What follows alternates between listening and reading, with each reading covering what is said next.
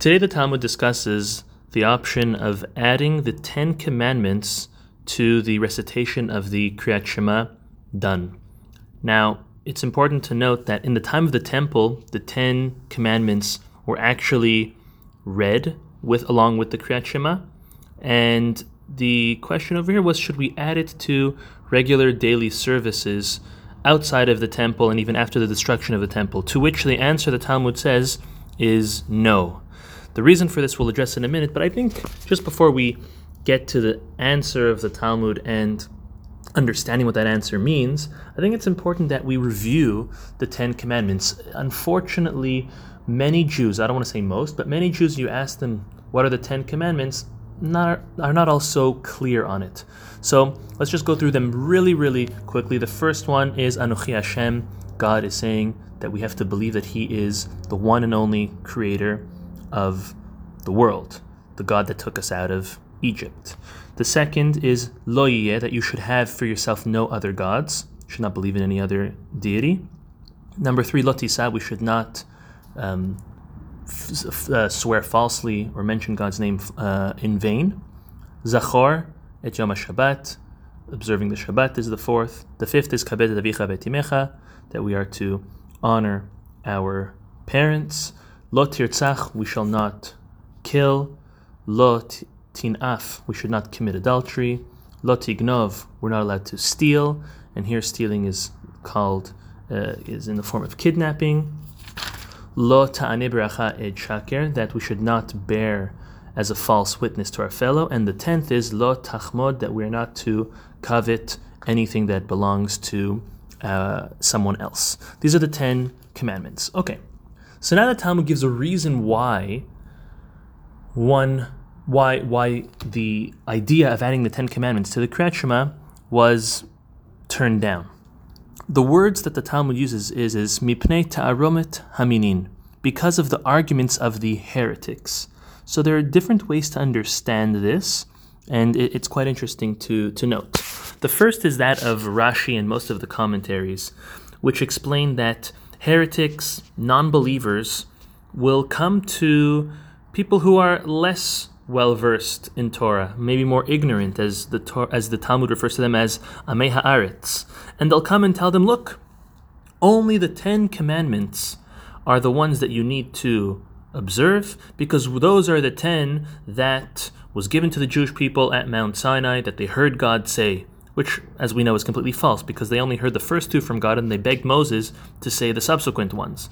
But anyways, these heretics and these non-believers will come and try to convince Jews which are not steadfast in their faith and their belief and their trust in God, and they'll say, those are the only 10 you need to fulfill, nothing else. And you want to know proof? Look, only those 10 are the ones that are mentioned, that are read along with in the Kriyat Shema, so only hold those 10. That's why the Talmud says we do not add in the 10 commandments to a part of our daily services. There's a footnote on the Talmud over here.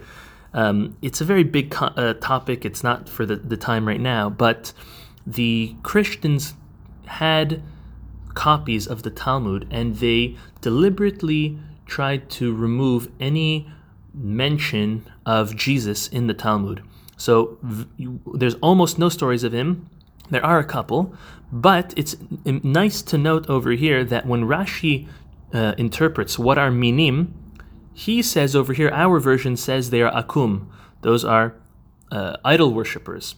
However, the footnote tells us that they are actually Talmidei Yeshu. They are the students of Jesus. So it was the Crusades, the original, or better yet, the original students of Jesus, who would be going around and trying to convert Jews into Christianity by going and playing these mind games and giving them false information. The Ben Yehoyada, the Ben Ish Chai, he gives a different interpretation on what this argument and this claims of these heretics would be, and he says as follows. He says that the reason why our sages said not to include the 10 commandments as part of a daily service is in order that Heretics and scoffers will not come and say, look at you Jews, you mention these 10 every single day and you don't keep them. Oh, you steal, you commit adultery, you commit fraud, you kill people, you do horrible, horrible things, and you should not be saying them on a daily basis. You guys are hypocrites. And for that reason, not to give that option to haters of the Jews to say such a thing, it was taken out. The lesson from this is very important, in that we have to know that the 10 Commandments, as our commentaries teach us, is only a sample of the 613 mitzvot. Hashem deliberately selected these 10 as samples. As we know, the first 5 are between us and God, and the second 5 are between us and our fellow, ben adam l'makom, ben adam l'chaviro. But it's important to know that these are no more important than the other 603. All 603 commandments are equally important. Very, very important that a Jew understands that we have, as Jews, 613 obligations, opposed to Gentiles who only have 7. So it's something that we should strive to learn about, even though not all 613 are applicable nowadays. Many are applicable to the time of the temple, but those that are applicable to us, we should learn them, we should know them, and we should know that they are all equally as important as the first 10. The 10 commandments are just a sample.